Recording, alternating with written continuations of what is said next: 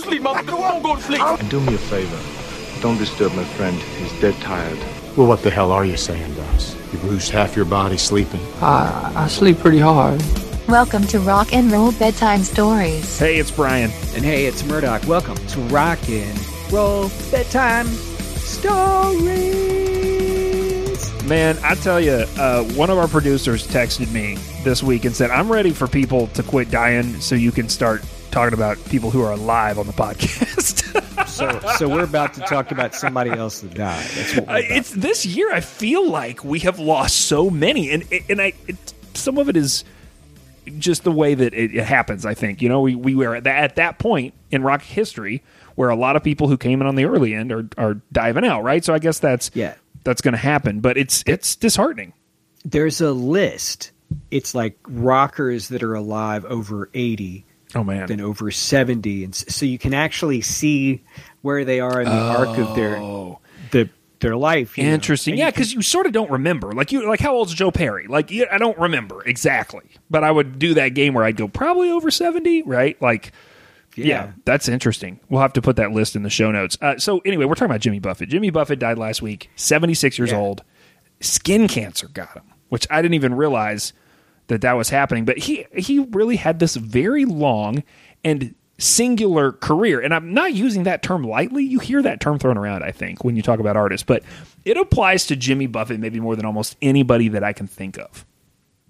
Yeah, and it really is true. He built a brand. He did everything. And he really did start like couch surfing. And he didn't have any money, and there's a fella that he stayed with. I read this story this week because man, people love Jimmy Buffett. Yeah. Oh, and the stories are like more so than you see. Right. So there was a story about he was couch surfing. He did like a show, and he was going to get on a bus, and he had someone take him to the bus, and he got to the bus, and he's like, I don't have enough money for the bus. Yeah. And so he gave him money for the bus, and then on every album after that, he put one of his songs on it, including 77's record. That like the guy who gave him the bus money, like he used one of his songs as a songwriter. Yeah, it's like thanks, buddy. And it's like holy crap, man, that's a good investment plan. If your buddy might make it as a songwriter, that guy never thought about that, right? And it's like you mentioned this. You said that there's been this online outpouring of love for this guy, right? In terms of tributes and it's totally been impressive. Our producer Leif mentioned that they seem to be coming from everywhere in some really bizarre corners of the musical and otherwise universe. Like this guy had a huge effect on people. Yeah, and I found I didn't know, and there's so many friends of mine I didn't know who were Parrot heads. I remembered as soon as it happened, I was like, oh my gosh, it's going to affect. I was like, that's their thing. Yeah. And I know people who. I was like, oh, that sucks. They're going to be really sad about it. One of the biggest Parrot heads I know is the head of PR for a national fast casual restaurant brand that you have eaten at some point in your life. Like major executive, and on the weekends, she and her husband would blow off steam and at least once a year go see Jimmy Buffett. Like I know a ton of stories like that about people who were really, really into Jimmy. And it is sort of funny. I've got a close friend who lost his dad when he was young, and he still tells stories about Jimmy Buffett, brings it back. He puts Jimmy Buffett on because he used to listen to Jimmy Buffett in the car with his dad. Yeah. And here, like my relationship was like, going through the, okay, here's Steve Miller, get introduced to him. Here's Jim Croce, get introduced to him.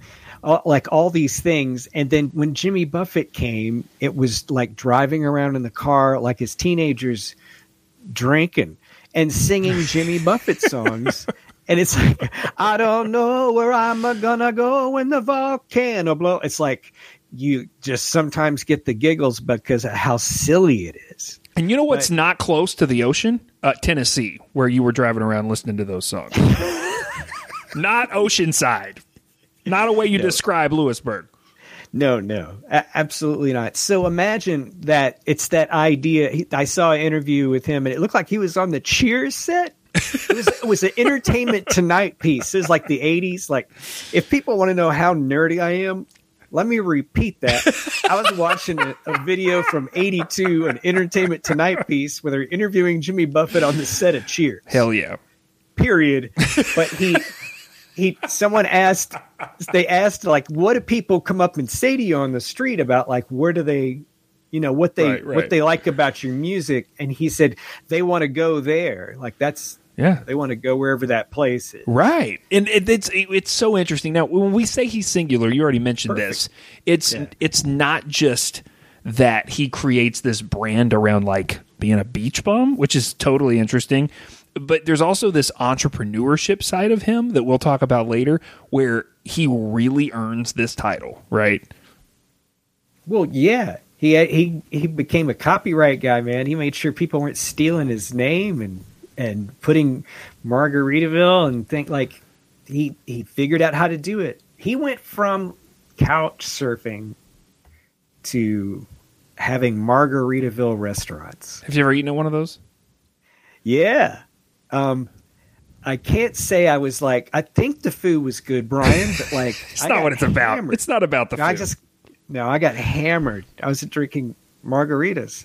I don't know. It's like, why would you drink anything else there? It seems like such a silly thing, but I had a great time. I was thinking that I'd never been to one, but I just was struck by the remembering that I think I might have eaten at one in the Jamaican airport, which is sort of like if you're going to eat an airport Margaritaville, that's the one you want to eat at, especially as we get into our story today, which heavily involves Jamaica.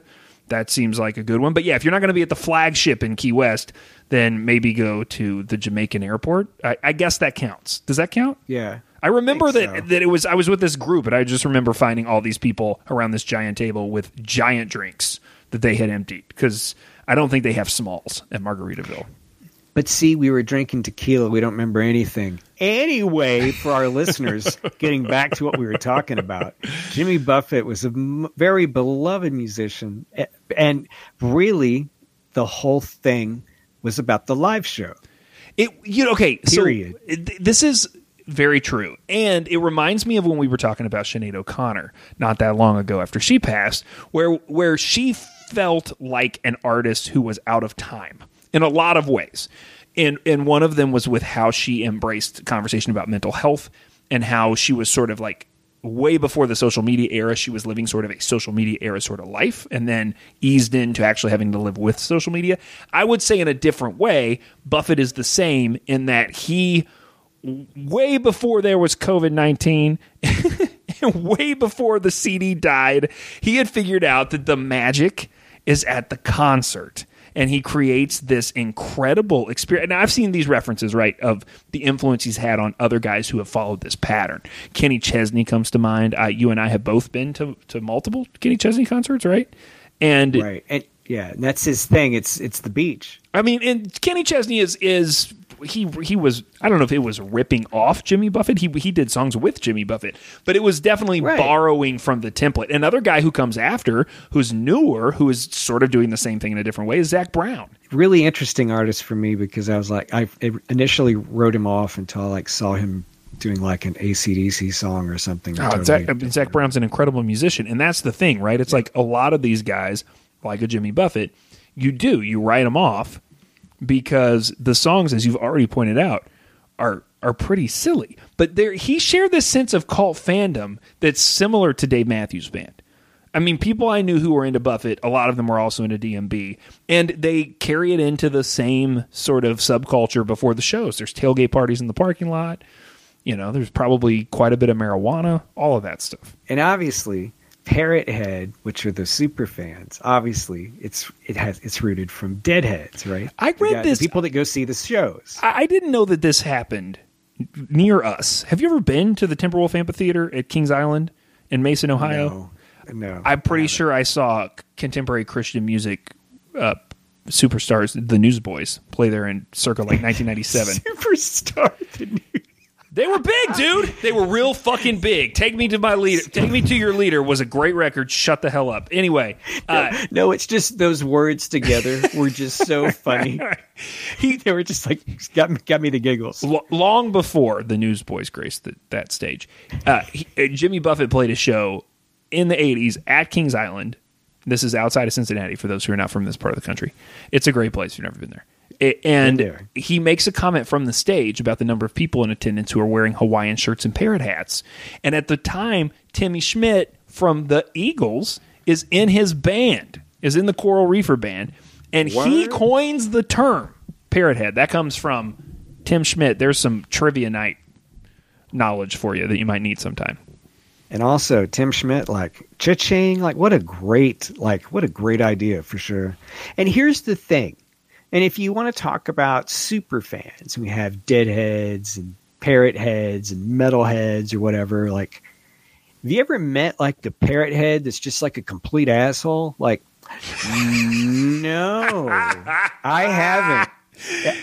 It's like that. It's like a stereotype. It's like all parrot heads are really nice people. Well, that was sort of the brand. Was like just here for a good time, but not. I'm not, I'll tip my bartender. Like that was sort of the Jimmy Buffett brand. And as part of this cult appeal, Jimmy acknowledged that the live show was where it was at. He was never shy about that. It was never really just about the albums he was making, like a lot of artists felt like it was in that time period. Right. And this is really interesting now as we live in a period where everyone is sort of forced to be a live act. This is what I mean about him being ahead of the time. Yeah, there isn't a ton of money to be made from only producing recorded output. Well, think about this. We talk all the time about folks who get taken advantage of from rock history, and it has to do with the way their deals are set up with their recorded output. Very rarely does it have to do with their live show, right? Now, if I'm being truthful, I never really had a lot of respect for Jimmy's actual music. It always seemed sort of silly to me. But one thing you discover really quickly when you learn about him is that he comes up with a certain type of folk artist, several of them, and they end up being much bigger artistic reputations, these guys he comes up with, but they don't necessarily have long-lasting commercial prosperity. And so it's an interesting conundrum. It's like, what do you want? Do you want to be sort of the joke, the good time guy, but be a billionaire like Jimmy Buffett? Or do you want to be this respected folk artist who sort of disappears, even though people respect him?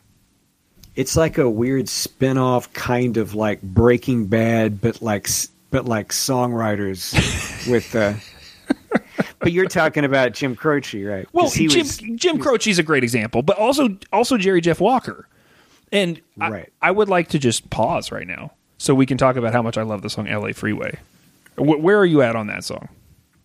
Well, I don't think I like that song as much as you do, but I'm just being honest. But as soon as someone turned me on to Jerry Jeff Walker, I realized I was really late. I was really late in the game. And I might have been like 25 or something. Just missed, went past me. And it was very different because it changed the chronological order for things in outlaw country, which is something that I totally... Right? I mean, that gets missed. He is not in that conversation. Typically when you say Willie Nelson, Waylon Jennings, Johnny Cash, Merle Haggard, people don't say Jerry Jeff Walker in that list. But Jerry Jeff Walker is an important part of all of that happening. Now, there's talk when Jim Croce dies that certain people in the industry want to make, especially Don Gant, let's just not say certain people in the industry, Don Gant wants to make Jimmy the next Jim Croce because he gets them on the same label at that point. But it's Jerry Jeff Walker who's actually responsible for making Jimmy the Jimmy that we know. Right. So here comes the crazy part. Ready, everybody? So Jimmy's first gig in the industry was at Billboard magazine as a reporter. For real, man? Isn't that crazy? So he has to do a story about him, so they become friends. Jerry Jeff Walker, right? And this is the quote here from Jimmy Buffett. I done a story on Jerry Jeff, and he actually wound up staying at my house, and we got, this is the Jerry Jeff Walker story. Awesome. We actually got a little very drunk that night, so much so that he was calling home in those days. The operator came on, and he was using profanity and to his girlfriend or something. They cut my phone off. the phone company called me in the morning and I had a hangover and they said, "Are you ready to behave or what?" And Jerry Jeff said, "I'm sorry, ma'am. If you ever get to Miami and I can do anything for you, let me know." What a fucking weird story. It's a great, that's a great story, Jimmy Buffett. It's an auspicious beginning, but it really does change Jimmy's life. I'm not kidding, because later he takes a gig in Miami. He gets down there. He finds out he has the wrong weekend.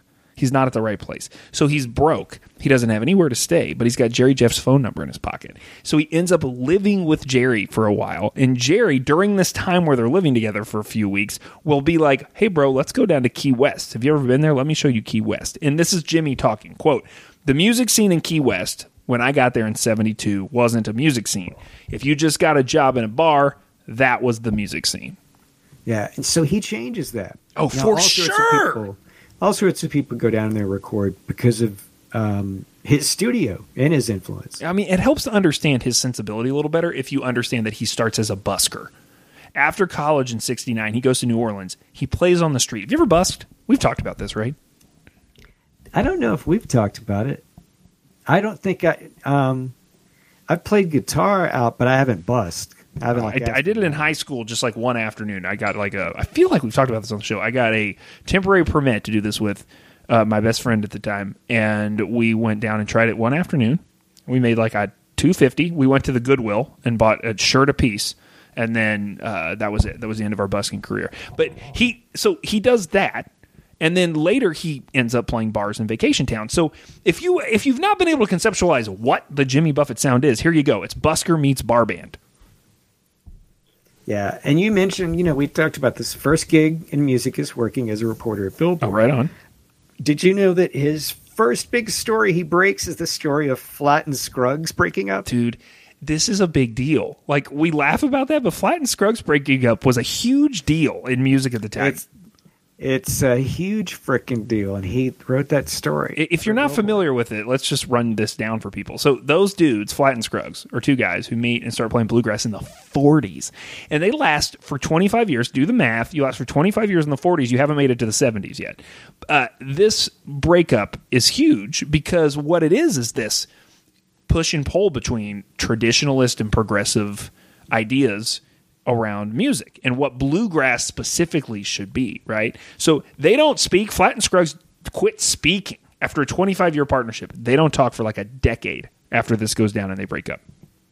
And while he's at Billboard, he's also trying to make country albums. If you ever feel bad about yourself or think you should quit something you love, just remember Jimmy Buffett's first album sold 324 copies.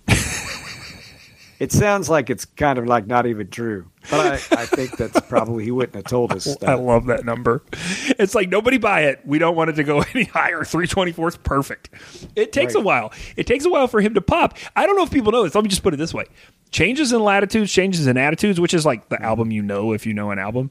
That's Jimmy's 7th record. 7. Oh, yeah. Absolutely. And I remember my sister had a Buffett record, but it was a concert record. It was a live record. And that's the other thing. That's what people have, is they have, how do we capture the live experience? So if they do have an album, they have the live one. Yep. But he got a few breaks before then. There was a record deal and some touring with the Eagles. I mean, that's how he meets Timmy, yeah. Which is a kick-ass, catching on to the back of that wagon. But it's 77, with what a great year. Jesus Christ. How many things happen in 77? So Elvis dies, Kiss Alive 2, Frampton comes alive, Margaritaville. I didn't even know Margaritaville was part of this. You put Kiss Alive in the list. Kiss Alive Kiss 2. Yeah, absolutely. Okay, so here's a fun fact that's only important to me and you. But this is the period, Changes in Latitudes, Changes in Attitudes, is the period that Tim Krekel is in his band. Yeah, and I only knew about him by planting myself here where I live. So here's the thing for folks who are not from the Louisville, Kentucky area, which is everybody. So Tim Krekel, musical legend from the city that Murdoch and I live in. And he died in 2009. But up to that point, up until he died, because he was young when he died, like 50-something, he was performing out. He had the Tim Crackle Orchestra, which was wasn't an actual orchestra, but a band that he would club with and play at our favorite venues around town. And he's a big deal. I mean, he still is sort of a hallowed name in the music scene around here. And I had not realized that he was in that version of the Coral Reefer Band. He's only in the Coral Reefer Band for a little bit, but he's there for Changes in Attitudes. Yeah, so do you think we should go to the mailbag and let's pull up the letter about Jimmy Buffett? Because I think we've got everybody ready. Yeah, the question comes from Larry in Omaha. Do you want to read this? Oh, yeah. Larry says, is it true that Jimmy Buffett and Bono from U2 were almost in a plane crash together? Someone told me that recently, and I thought it sounded highly unlikely. Would appreciate you weighing in. Thanks for the letter, Larry. I learned about this very recently, too, because I heard about it like telephone game. This is a rare instance where the question from our listener is actually toning down the particulars. Like, this story is actually way crazier than they were, quote unquote, almost in a plane crash. Oh, yeah. Because here we get to talk about like how like a rich person spends their money. Like, let's just be honest. I mean, like, how cool is it? Like, initially, I heard this. I heard this thing that once he wanted to buy a boat. Like, as soon as he could buy a boat, he wanted to buy a boat. Yep. And not that he had any money at the time. He was just like, if this doesn't all work out, I can sail, and I can make food, and that's 100% what he even says when he talks to Boat International. Do you subscribe to that magazine? Yeah, because I don't. I do not have Boat International magazine in my bathroom. But I will say, I don't know if you know this, Boat International magazine, their subtitle, they're billed as the global authority on super yachting. Do you know what super yachting is? Because I did not. That's an actual term. I learned about it by reading about Jimmy Buffett for this episode. I guess it must be the first thing I think about when I think about super yachting is I think about that movie with Goldie Hawn and Kurt Russell where she's Overboard. Rich and she's on Overboard. I think about her up on top of the ship. Dude, I saw Overboard at too young an age, like really young. Like I must have been 6. I was at my friend's house and like they put it on. There's a sex scene in that movie, and my 6-year-old mind was like, "What's happening? I don't know," and I'm very confused. And it was in the house where I'm sure I've talked about this on the show before too. But I had this friend when I was really young, who his dad had decided beta, right? Not VHS. Yeah. And so he had this whole living room that was floor to ceiling beta tapes. And so I'm pretty sure I watched Overboard on beta. But anyway, Boat International talked to Jimmy Buffett in the last 5 years or so about his fascination and participation in the boating world. And I mean, this has been going on for a long time. And you have the quote from this article. So Jimmy used the money he made from his second album, A White Sport Coat and a Pink Crustacean. What a title. Is to buy that first boat, which is called Euphoria. And his accountant thought he was crazy, but Buffett called it an insurance policy. He said, quote, I said, look, if I don't know if this music thing's going to last, but no matter what, I can sail, I can cook, I can sing, and I know that I can live on the boat and go where I want. End quote. That's why people like Jimmy Buffett, Brian. End of episode. So, yeah, it makes sense, right? Jimmy Buffett would have this lifelong love affair with boats. But as his wealth increases, so do his transportational aspirations, right? So then he learns how to pilot, and he starts buying small planes. But if the boat guy's going to have an airplane, it makes sense that he needs to have one that is suited to be around water. So this is how he eventually ends up with a Grumman HU-16 Albatross. Yeah, so everyone, if you didn't know this about Jimmy Buffett, I'm pretty excited to tell you all about it. This is where things about Jimmy Buffett and things that he buys are, I think, very different than you and I. So this is an amphibious seaplane. Have you ever been on an amphibious seaplane? First of all, can we just all celebrate the fact that we're saying the phrase amphibious seaplane multiple times in this episode? Who is listening right now that wants to start a fucking band called Amphibious Seaplane?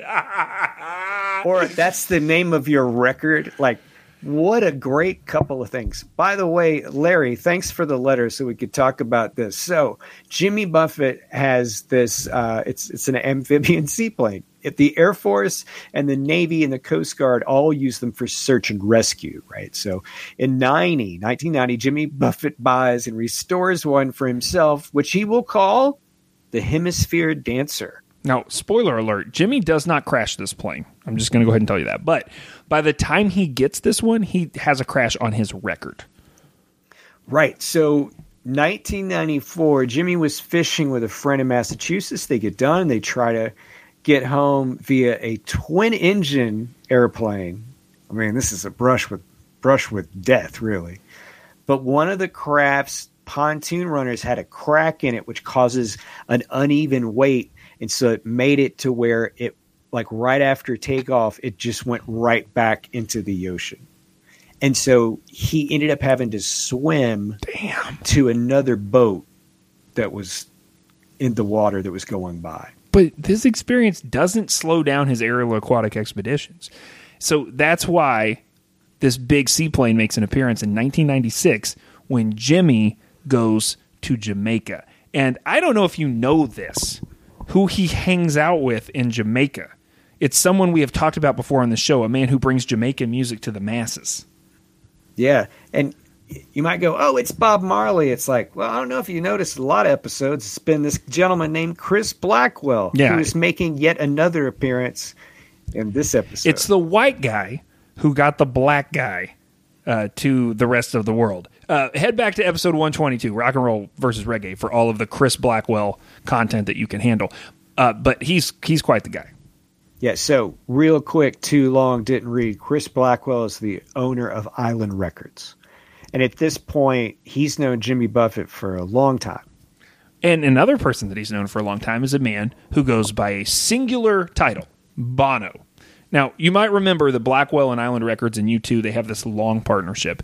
And in fact, 14 years before this, all the way back in 1982, Bono actually honeymoons in Jamaica using Chris Blackwell's property on the west end of the island. So Blackwell is bringing some pals together on this week in 1996 to party at his pad in Jamaica. All right.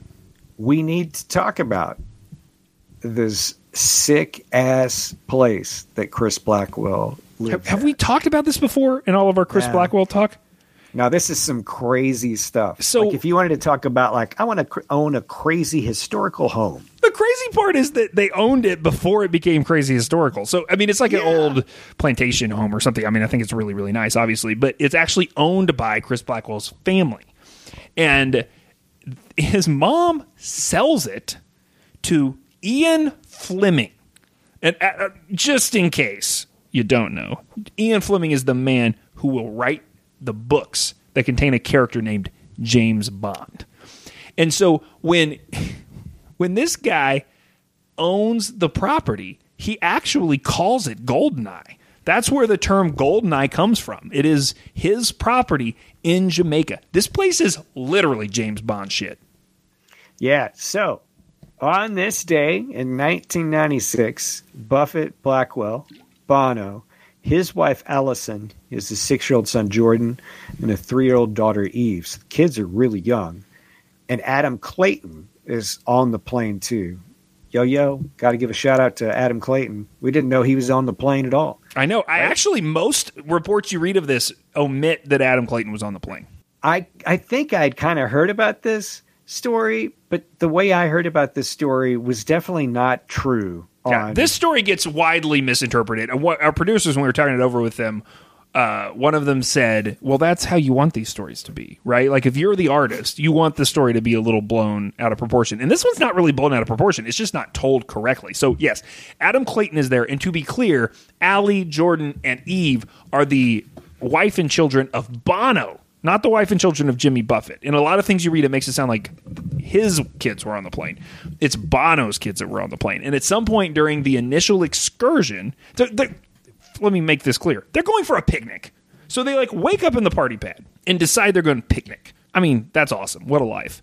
And so Jimmy Buffett's like, cool, we can use my plane to get to wherever we need to go, right?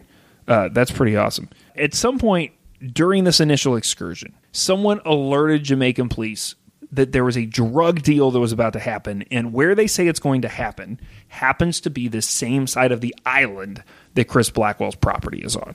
So here's what happens. So the plane lands on the water. You can't land right on the shore. There's all these kinds of protocols. Like, think about it. We're talking about the amphibious, what is the name of our band? Amphibious seaplane.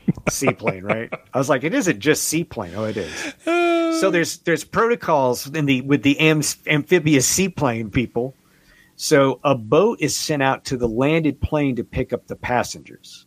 And the passengers unload from the plane into the boat. And once everyone is off the plane, the two guys that are piloting the plane then start it up and taxi. And this is where the shots were fired at the plane. And, backing up just a little bit, you have to wonder, why were they saying that there was going to be a drug deal that happened? Why would this matter or be of any interest to anybody on the Jamaican police outside of, just like it just seems random, right? Well, here's the thing. There's some context that's totally missing where you typically hear about this story. In the show notes, there's an academic article by Holger Hanke subtitled The Shipwriter Controversy and the Question of Caribbean Sovereignty. And I'm just going to read the opening paragraph. Here it is. In the latter half of 1996, U.S.-Caribbean relations deteriorated notably over the issue of international cooperation in the field of drug interdiction in the national waters of the Caribbean islands. The United States, long concerned about the Caribbean's role as a conduit for South American drug traffickers, strongly urged several countries of the region to enter into an interdiction agreement allowing the presence of and searches by the U.S. Coast Guard within the territorial waters of the nation. So basically, later in this same year where this happens, everything gets so out of control that there's this ongoing fight because the drug trafficking is so high in this area between U.S. policymakers and the countries in which they are trying to get sovereignty to prosecute people and arrest people and pull people over and shoot at planes that they think have drugs in them. So there's a power struggle happening. And behind the scenes, going back to this plane on the lake, when the shots are fired, as Murdoch set up, here's what's said to have happened. The police got a tip about a drug deal. And then they have to find a spot from which to survey the section of the island where they are told it's going to happen. So they head to a working lighthouse at the top of the peninsula. And they're looking for proof that this shit's going down. So when they see this fucking seaplane, which I gotta say probably looks very suspicious. If you've not seen pictures of the seaplane, you can do that in the show notes too. They see it drop into the water. They watch a boat go meet it. I mean, come on. Have you seen Miami Vice? That's how every drug deal happens. They figure they found the fuckwads they were looking for, and somebody starts shooting. So, what do the rock stars do? Bono and his family hit the deck. And this is a quote from Bono. Hit the deck. Like, that's, right? That's an expression we use, but they for real hit the deck. For sure. And it's like, this quote just makes it like, it makes it sound really scary. The quote is, quote, "It was absolutely terrifying. I was convinced we'd all be killed. The kids are still very upset from their nightmare ordeal, but it was only by the grace of God that we survived." I mean, listen, Bono, you're a little melodramatic, right? Like, I love the guy, but that's some high drama. The gunmen hit the windshield, though. So for the pilots, this isn't not dramatic. Nah, that they shot at the plane for real. True story. And they're trying to just literally be in one piece. That's what the goal is. So they get the plane back in the air. They circle and they go back towards Kingston where they came from. And they get that thing on the ground. And when they get it on the ground in Kingston, police are there. And what do they discover in the plane?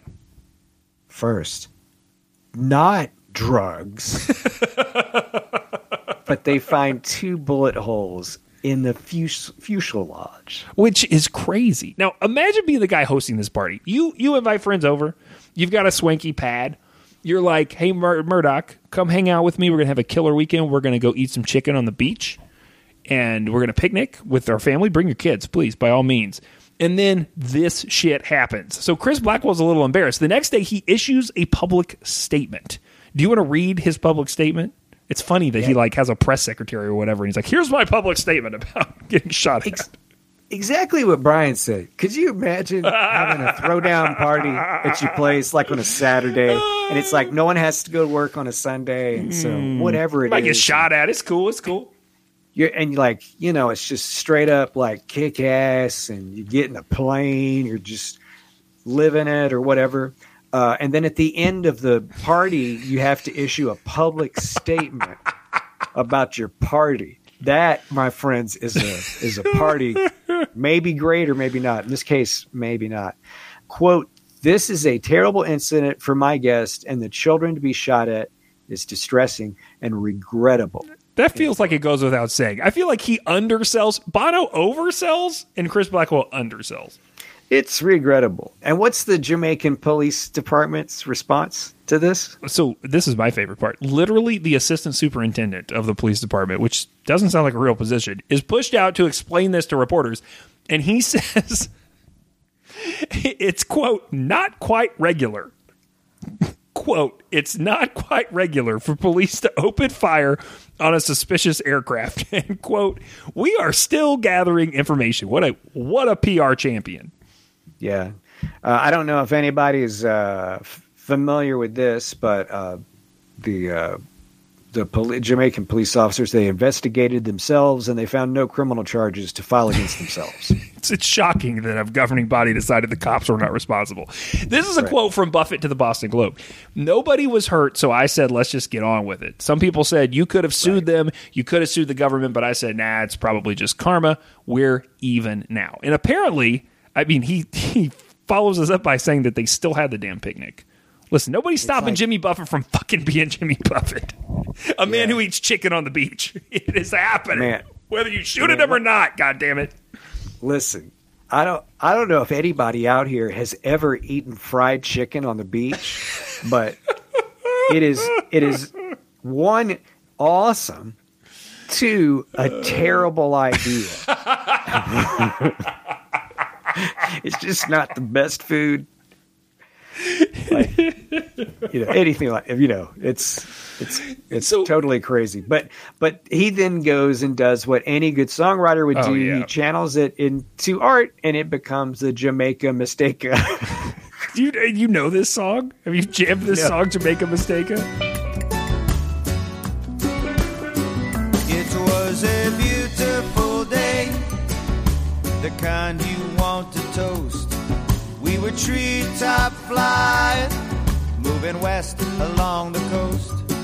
Then we landed in the water, just about my favorite thrill, when some asshole started firing as we taxied to Negril. It doesn't tarnish his relationship with Blackwell. Jimmy Buffett and Blackwell continue to be great friends. Eventually, he does have an album or two come out on Island. Blackwell is going to help him fund the musical that he creates with Herman Wouk, which we're not even going to talk about, but that's a thing if you want to look it up if you're a literary person. And it's just absolutely nuts, all of it. Yeah, and if you didn't know, and you're going to be in Orlando, and you want to not go to Epcot, I gave it two stars. I thought everything else was great.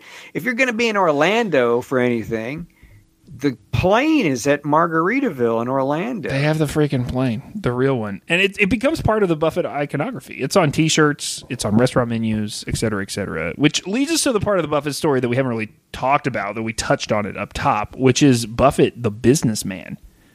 Yeah, the best part about the story is he did what most entrepreneurs do. He failed. Yeah, 1984. I don't know if people know this. He opens a T-shirt shop in Gulf Shores, and it goes belly up within a year. That does not work. He goes back to Key West, tries it slightly differently, tweaks, does some, learns some things and fixes some things, and that in Key West is what will eventually become the very first Margaritaville, and that, of course, is a chain that now still exists today. Yeah, and there's a second restaurant, if you didn't know. Cheeseburger in Paradise, of course, and he sells it after a decade, and then that company eventually shuts down. But he has plenty of other ventures too. He owns a minor league baseball team. He has beer. He's has, I guess, some ownership of casinos. Got a record label. What, Dude, you forgot weed? And that's right. He has his own weed. Jimmy Buffett has his own weed. And a fucking retirement community. Do you know about this? In 2017, Latitude Margaritaville, a 3,900 home $1 billion retirement village near Interstate 95 in Daytona Beach, Florida, was announced. And then he was like, I'm going to build these on Hilton Head and in Panama City Beach, which are two places I like to frequent. Would you ever live in a Jimmy Buffett retirement community? Does that seem like a thing you could sell your wife on? I figure at some point, once just everything stops working and you have to do things less, or you have to be, physical to make sure that everything doesn't shut down, but you're just, you want, I think I don't know if it's Emerson or Thoreau or whoever it was like the less things you have, the less you have to dust. Yeah. There you go. Right. So that actually sounds like Jimmy Buffett, but yeah, we can say it was Thoreau. I want to know this though. If it's probably not Jimmy Buffett, he's probably not your guiding light in terms of the retirement community you would want to live in. But I'm curious as to who that would be. Since we talked at the beginning of the show to sort of just close up in a full circle, and we said we're losing a lot of key players in the rock and roll world because rock and roll is 80 years old or whatever, right? So who's the guy who you would follow into a retirement community? I mean, I think I know the answer to this, but I'm curious. Are you saying, like, if someone opened up a retirement community? If another famous rock star opened up a retirement community, which one would tempt you? I'm going to go left turn completely on you and say Snoop Dogg. But that's good thinking.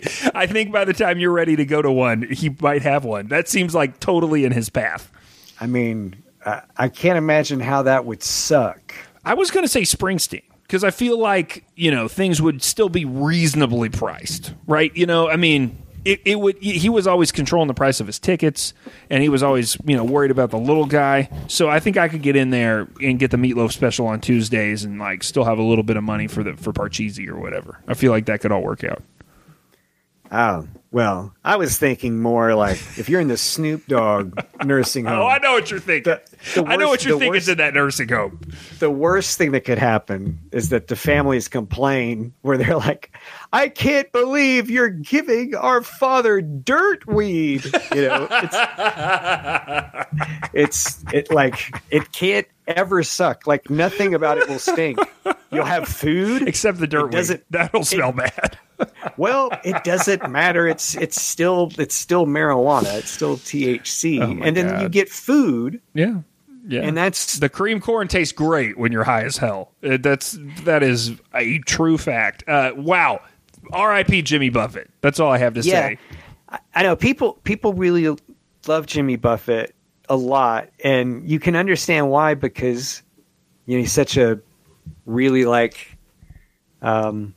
he's a real likable guy, and people have a connection to, like, a real fun connection to his music, and so it really affected a lot of people. Another note I heard from the producers, which I had not really thought of, is it was very appropriate for Jimmy Buffett to have passed on a holiday weekend. Wow.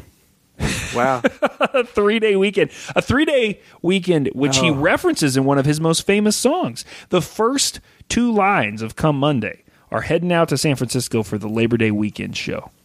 Yeah. There's I sent you the link. We'll throw it in the show notes. It's he's on Letterman, and it's early 80s. And he plays some other song. He's got on just an amazing, fantastic sweater. I mean, if you know what like 80s Jimmy Buffett sweater is, like he's wearing that. And then he's going to play another song, and he just says kind of fast. He said, "Yeah, this next song helped save me from killing myself in a hotel room." Blah blah blah. And Letterman asked him, like, kind of to clarify, and he said, "Yeah," and he goes, "Yeah, I was." Everything, like he said something about like his dog, like he said he had just kind of given up And so that song was an inspiration for him. Like, it was a successful song, and as a song that was an inspiration for him. And I think that people do have a connection to his music that's has more depth to it than I don't know where I'm gonna go when the volcano blow. Oh my God. So if you want to get involved in the show, it's wearethestoryguys@gmail.com. Patreon.com/rock and roll bedtime stories is the place where you can support the show with your hard-earned dollar. We do appreciate that, and welcome to our new Patreon subscribers who have come in here recently. We are very happy to have you. And you can always find us on Instagram. It's /rock and roll bedtime stories. I think we end with a little bit of Come Monday, but until next time, Murdoch, what should people keep doing? Keep telling stories.